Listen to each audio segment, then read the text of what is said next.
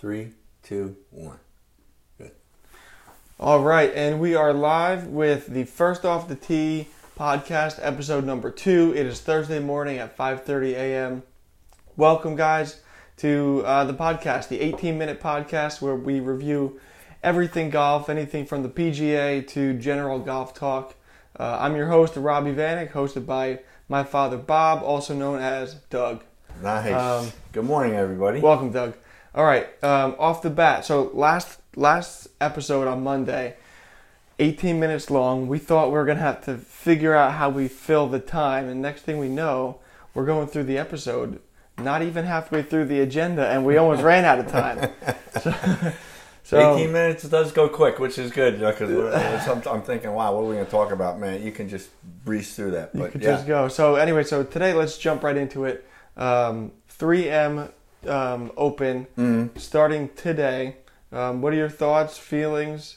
Who are you picking for? I mean, so I was reviewing last week and looking at who was playing, and I was listening to some comments and looking at the field this morning, trying to find out who's in there. So I'm a big Paul Casey fan. Always liked Paul Casey. He hasn't played top notch lately, but last year's had a couple of good. So for me, my pick, I'm actually going out of the box with Paul Casey to be up there, and then my second, I'll take 2 picks, is Tony Finau. Oh, okay. Yeah, he's been hot lately. I think you mentioned him in the last podcast. I think he just didn't have a great day. It was a tough day for everybody. Other than that, I see Brooks is around, but he's still nursing. He's got that leg problem, right? So they're even. William Hill has Brooks Koepka as the second favorite to win, only behind Dustin Johnson. DJ's at 10-1, Koepka's at 12-1, Finau 14-1. Oh, all right. So Finau's and actually Paul Casey 25-1, right up there with those guys. So that's kind of who I'm picking. We're big Brooks fans, so I'd like to see him do well, but I think he's injured and he's just not playing up to where he can play. But I think this is par for Brooksy, though. He doesn't care about these little tournaments. He waits for the major to come around, and then he turns it on. In his prime, I believe it. I mean, just that injury, I think is. It seems like he just gets fired up when he almost needs to be pissed off. I know. Too. Like he needs somebody to piss him off. To get him laser focused. I agree. We saw it last year when Chambly, what was that guy's name? Brandel from the Golf Channel made some comments or something. Yeah, Koepka tweeted a picture of the announcer with a clown nose on his face. Just like he was so pissed off. I guess the guy said, "We don't know if Koepka's tough or not," and that one comment just pissed him off. Yeah, I mean, I was watching that a little bit, and it was. It was after Brooks, I think, won even the second U.S. Open, and he still wasn't giving him the credit. Yeah. Because he was talking that the courses weren't as hard as somebody. And then finally he wins the third one, or whatever he did. They finally gave in and said, oh, yeah, maybe he is. Right. I mean, Koepka won 2 majors last year. Yeah. Should have won the Masters, but he fell apart and Tiger won. Yeah. And then he could have won, I think it was the Players' Championship when him and Gary Woodland were neck and neck on Sunday. Mm-hmm. I mean, he won 2 Masters and was in heavy contention for the other two. Two majors, not Masters. Yeah. He was right there. So it's funny because to me, that seems like 10 years ago. I'm like, really? I'm like, wow. That was last year. Because of that. Yeah. That's why I'm a Koepka fan. Yeah. Anyway, I want to move along. I have a funny article that I found. Get ready for this. This caddy who was scheduled to be caddying for one of the players this weekend qualifies to actually play and has better odds of winning than the guy he was going to caddy for. No way. Yep. So, Aaron Crawford, who's the caddy for Martin Traynor, on Monday qualified for the tournament, and his odds are 750-1, and Martin Traynor, the golfer, is 1,125-1. So and you know what? I can only imagine that makes it even harder for the golfer. on Monday, now having to scramble and look for a new caddy. Mm-hmm. Your partner who you've been training with and you're ready for, even just mentally. Mm-hmm. You know, now it's a switch up. You have somebody new, and you're actually competing against your caddy. Yeah. It's kind of a funny little article that I came across. That is funny. I just don't know the relationship between a player who's ranked that low and their caddies. You know, sometimes it's you come to the course and here's your caddy. You know, I don't know. I'm just not that in tune to it, but that is pretty funny. If I remember correctly, he actually won this tournament last year. He's the returning champ. Oh, really? Yeah, I believe so.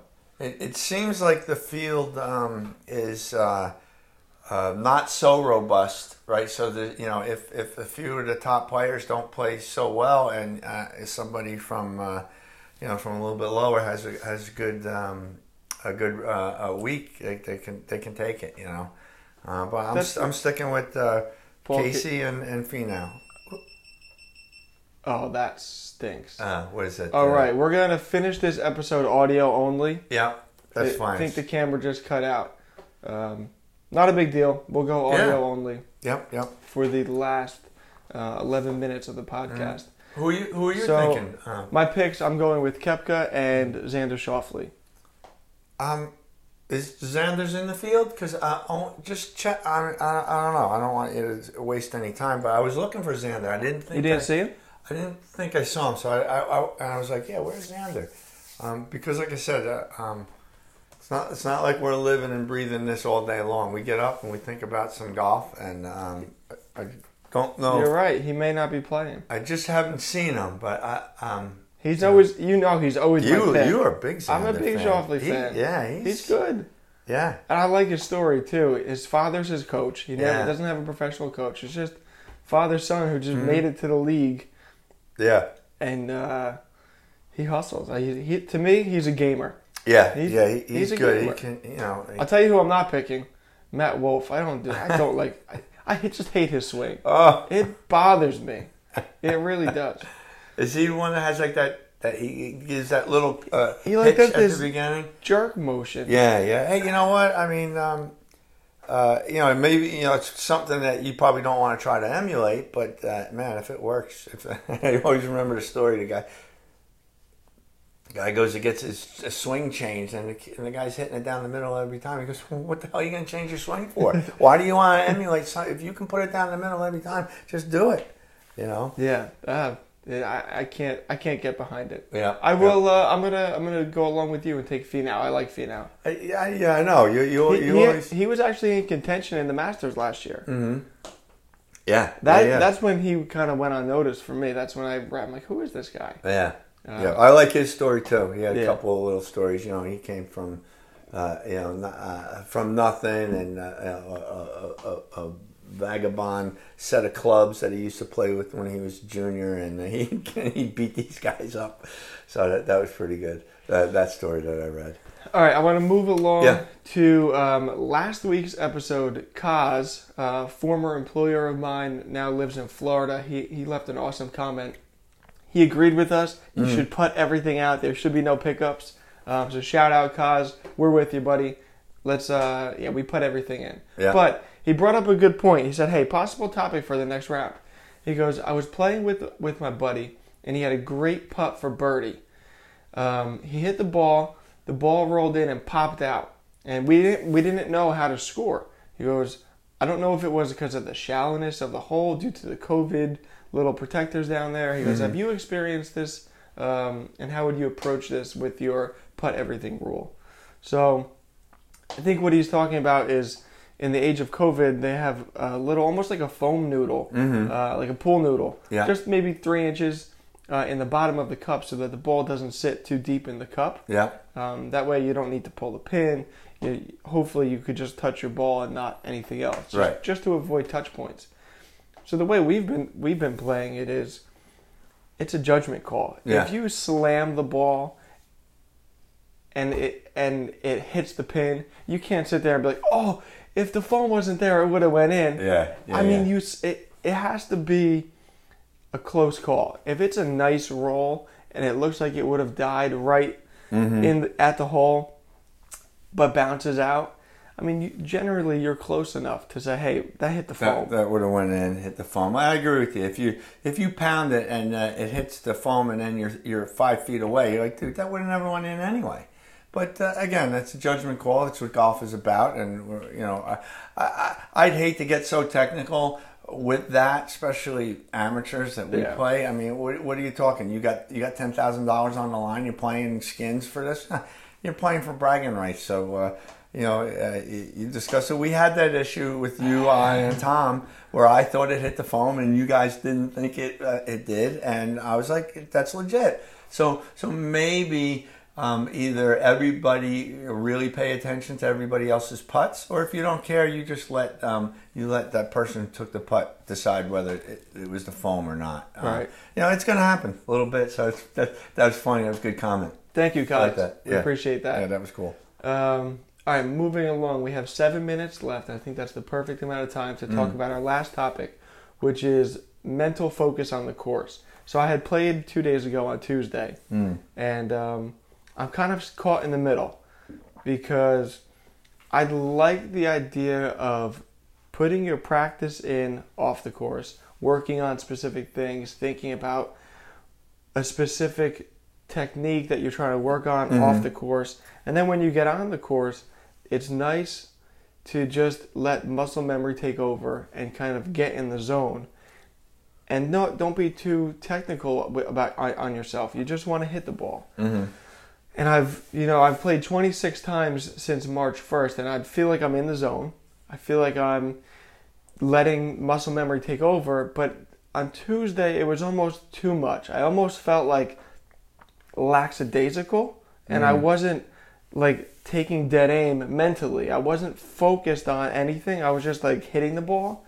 And about right after the turn, maybe holes 10, 11, 12, I kind of blacked out. I was just like in a fog. I'm like, I'm just hitting the ball, not really thinking of being focused. And I think it comes down to I'm too much. I'm letting muscle memory take over too much. And I'm wondering if you've experienced that, what your thoughts are, and is there any way I can fix that? So, from my experience, and I've been playing golf a lot longer than you, and I've been through the same thing, though the mental focus of the game has been heightened to an extreme awareness for me over the last month. But prior to that, I think I was in the same realm as where you are. You're out there, you're trying to enjoy the game. You're trying to stay focused on it, but and then finally you're thinking about next day's work, at work or whatever next project's coming up. So it's a tough thing to do. And from what I'm hearing, what you're saying, there's a balance. There's a balance between your technical, what do I need to do, my muscle memory, and how much of a Zen focus can you be on each particular shot. Yeah. And unfortunately, it's something you need to find. It's something you need to find, and it can change day to day. I mean, we talk about what's your favorite Beatles song this week. It could change day to day. You don't have just one. Yeah. So and same with the golf. If you're in that zone and that's working for you, great. It worked for you for 9 holes, but maybe you just weren't there yet. So you have to play with it a little bit. I know it was a pretty hot day out there too. That could have been something to do with it. It was hot, but I mean, so I look back, we only got 16 holes in, so we didn't get a hole 18. But I did score 11 points. I had 1 birdie, a couple pars, and a bunch of bogeys. Now 11 points is great because I'm looking at my scores from last year. I was averaging 4 points per 9. Yeah. So 11 points in 16, and I'm like kicking myself. I'm like, I should have had more because I know that I mentally lost focus, and I know I could have scored more, and I think I'm kicking myself because of my goal to score 18 points through 18 holes.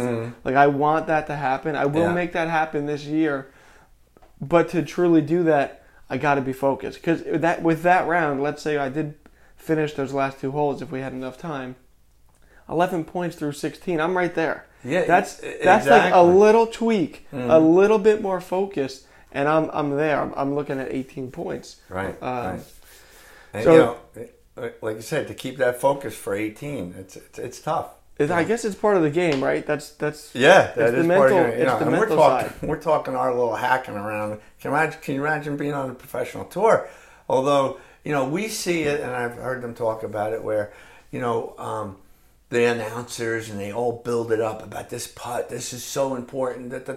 And when you get back to the actual player, he's like, dude, it's just a putt. I'm just playing a game. I'm putting a little ball in a white hole, a little white ball in a hole. And they're like, well, it's not that much pressure that you guys are talking about. Yeah. But it's all day and it's all focused on every shot, so it's mentally draining. So I can imagine, especially with the PGA. That's something that blows my mind.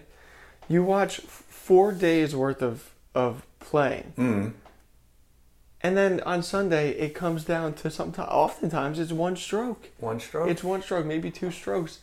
And I'm like, there's so much pressure on like the 18th on Sunday. Right. But the first hole on Thursday it holds equal weight. It holds equal weight. Right. And to be in that mindset for those guys that are playing, that is got to be a hurdle. To be in that zone and play that well, it's just unbelievable. It really is. Like, I tend to think about it even more because we're talking and having a discussion about it. I'm like, man, I don't know if I could do it. Like you say, and they're playing 4 days, plus they're practicing. We get out once a week, twice a week, and you can't keep focused for 18 holes. I know. Look, they live and breathe it, but it has to be draining. I was even thinking about this. How about the guys that don't miss the cut? Guys that consistently make the cut.